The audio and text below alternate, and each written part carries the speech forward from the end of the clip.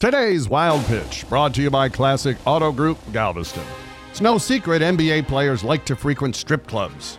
I presume they're doing philanthropic work by helping young women through college. But a Reddit user made an amazing discovery.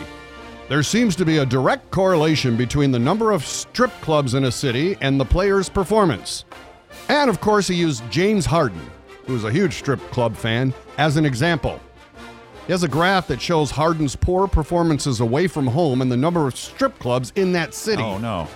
Culminating with the disastrous blowout loss in Miami, the strip club capital of the country.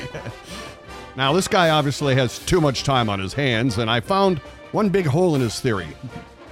Houston may be second only to Miami in strip clubs, and Harden plays pretty well at home.